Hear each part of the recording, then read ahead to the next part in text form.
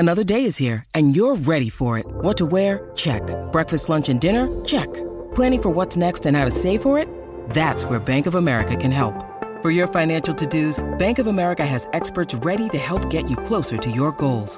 Get started at one of our local financial centers or 24/7 in our mobile banking app. Find a location near you at bankofamerica.com/talktous. What would you like the power to do? Mobile banking requires downloading the app and is only available for select devices. Message and data rates may apply. Bank of America NA, member FDIC. This episode is brought to you by Snapple. Want to know another Snapple fact? The first hot air balloon passengers were a sheep, a duck, and a rooster. Ridiculous. Check out Snapple.com to find ridiculously flavored Snapple near you. The Burt Show. Time to get buzzed on the hot goss from Hollywood with Abby. It's the Burt Show's Entertainment Buzz. Time has named her the 2023 Person of the Year, but she's always been my Person of the Year for like the last 15 years or so. I didn't know her before the age of 8, but I figured I would give everyone the Spark Notes version in my dissertation on what happened in Time's article where they recounted her entire discography and her career up until this point. And I know not everyone is as invested as me, so I thought I would give you the interesting little nuggets that you need to know about Taylor Swift from her Time Person of the Year article. Now, the first thing you're probably thinking, if you're feeling a little bit defiant about the fact that she got this award, I would like to let you know that she now has the highest grossing tour of all time. It's not even halfway over, and she's already made $1.4 billion. It's probably going to make about $2 billion by the end of next year, which is when it's set to end.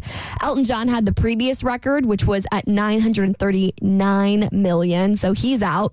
And also, the Wall Street Journal has reported that she has brought $5.7 billion to just the United States economy. That she's on a global tour, so that's not even the other countries that she's brought that money to.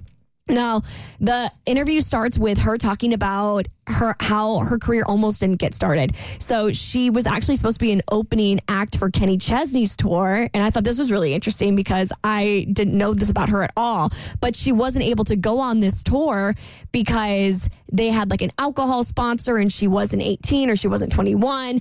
And you can't be on the tour if alcohol is sponsoring it. So she ended up getting kicked off the tour. She, at that moment, thought like, my career's never going to get taken off. And Kenny Chesney ends up writing her a check that allowed her to be able to launch her career. She was able to pay her band. She got tour buses. And Kenny's actually quoted in the article. And he's like, I'm so glad everyone's able to see what I've always seen, which, you know, seems a little gratuitous. But so I thought about this weekend that when it comes to Taylor Swift, if you're her PR people, because I know you talk about her quite a bit, which I totally respect. And for our audience, she's huge. Mm-hmm. Now, I can't turn on a football game without seeing her. But I'm starting to feel like I'm reaching a saturation point with Taylor Swift. And the challenge, I think, for her PR team is she's not really doing anything to generate publicity except living her life. She's on tour. She's dating an NFL player. She's doing great work around the world. She's not doing anything to be in front of everybody. She's just Taylor Swift. So as a PR person, how do you say, like, you can't even say tone it down because she's not doing anything. Stay in your house. Stay in the house. Right. That's the way to live, right? Well, one of the interesting parts about this article is, like I said in the last E-Buzz, is sometimes it's not exactly what she's saying, but what she's not saying. And she says that she will never go back to hiding herself away in this article, which seems like a little bit of a shot at her ex-boyfriend, Joe. She's like, I will never get that time back. I was locked away for 6 years and I'm not going back. I really want to discuss her calling Kim K to the carpet. Oh, I thought that was bold. Oh, what happened? She said such an iconic quote. And I mean, she's talked about Kim K and Kanye on multiple occasions, but I mean, she basically credited two of the worst things to ever happen to her as the reason why she has this massive tour. And she said, trash takes itself out every single time, which is basically her saying that, like, I didn't even have to swing at Kim for her to be taken down. Yeah, how do we know that was attributed to Kim? Because before she was talking about going after her enemies, right? And she's like, I don't bother going out after my enemies because trash takes itself out, right? So that's why she doesn't feel the need to comment on things.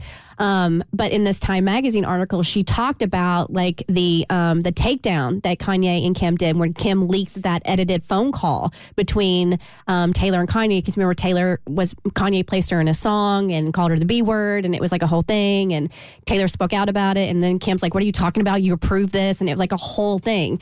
And she doubled down in this Time magazine article, and she's like, "No, like this was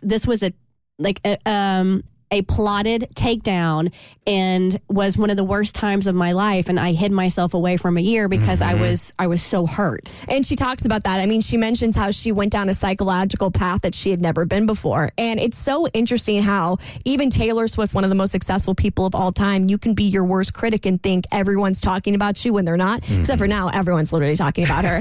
And she thought that it was like a career death for her. And I remember when she came back and she brought out Reputation, was the album that came out after that whole scandal. And I was like, oh, Taylor's just been gone for a little bit. She's back. But she thought like her career was over and really internalized that and felt like she would never have a comeback after it. Yeah, I've said this a trillion times on this show that I don't know why people would sign up for this kind of celebrity. I think it feels intoxicating from the outside looking in. But I mean, even just having a radio show like this, look, we're on the ground floor of celebrity, right? The lowest common denominator. We're in the basement, baby. We're in the basement. But when we're out in public at a bar or whatever, we've got kind of our head on a swivel because we don't know who's going to be watching or whatever locally. For Taylor, there is no place to run and no place to hide. I don't know why anybody would sign up for that. The money. She's a billionaire now. That's a good reason. I don't know. I don't know. Would you? For $1 billion? For $1 billion, there's no place in the corner of this earth you can go without being recognized. I'll be fine. I'll figure it out. $1 billion? Yeah. I'll cry on my yacht. Yeah, I'll figure it out. Here's the thing. She'll always be an icon, but like if she wanted to go away tomorrow and not be seen for 5 years, no one would care after 5 years. And you get to be a billionaire. All right, the internet's least favorite comedian, Matt Rife, now has some beef with a 6-year-old. I'll tell you why he's going after the kid in the comments on your next Evo's on The Burt Show. Go get him, Matt. The Burt Show.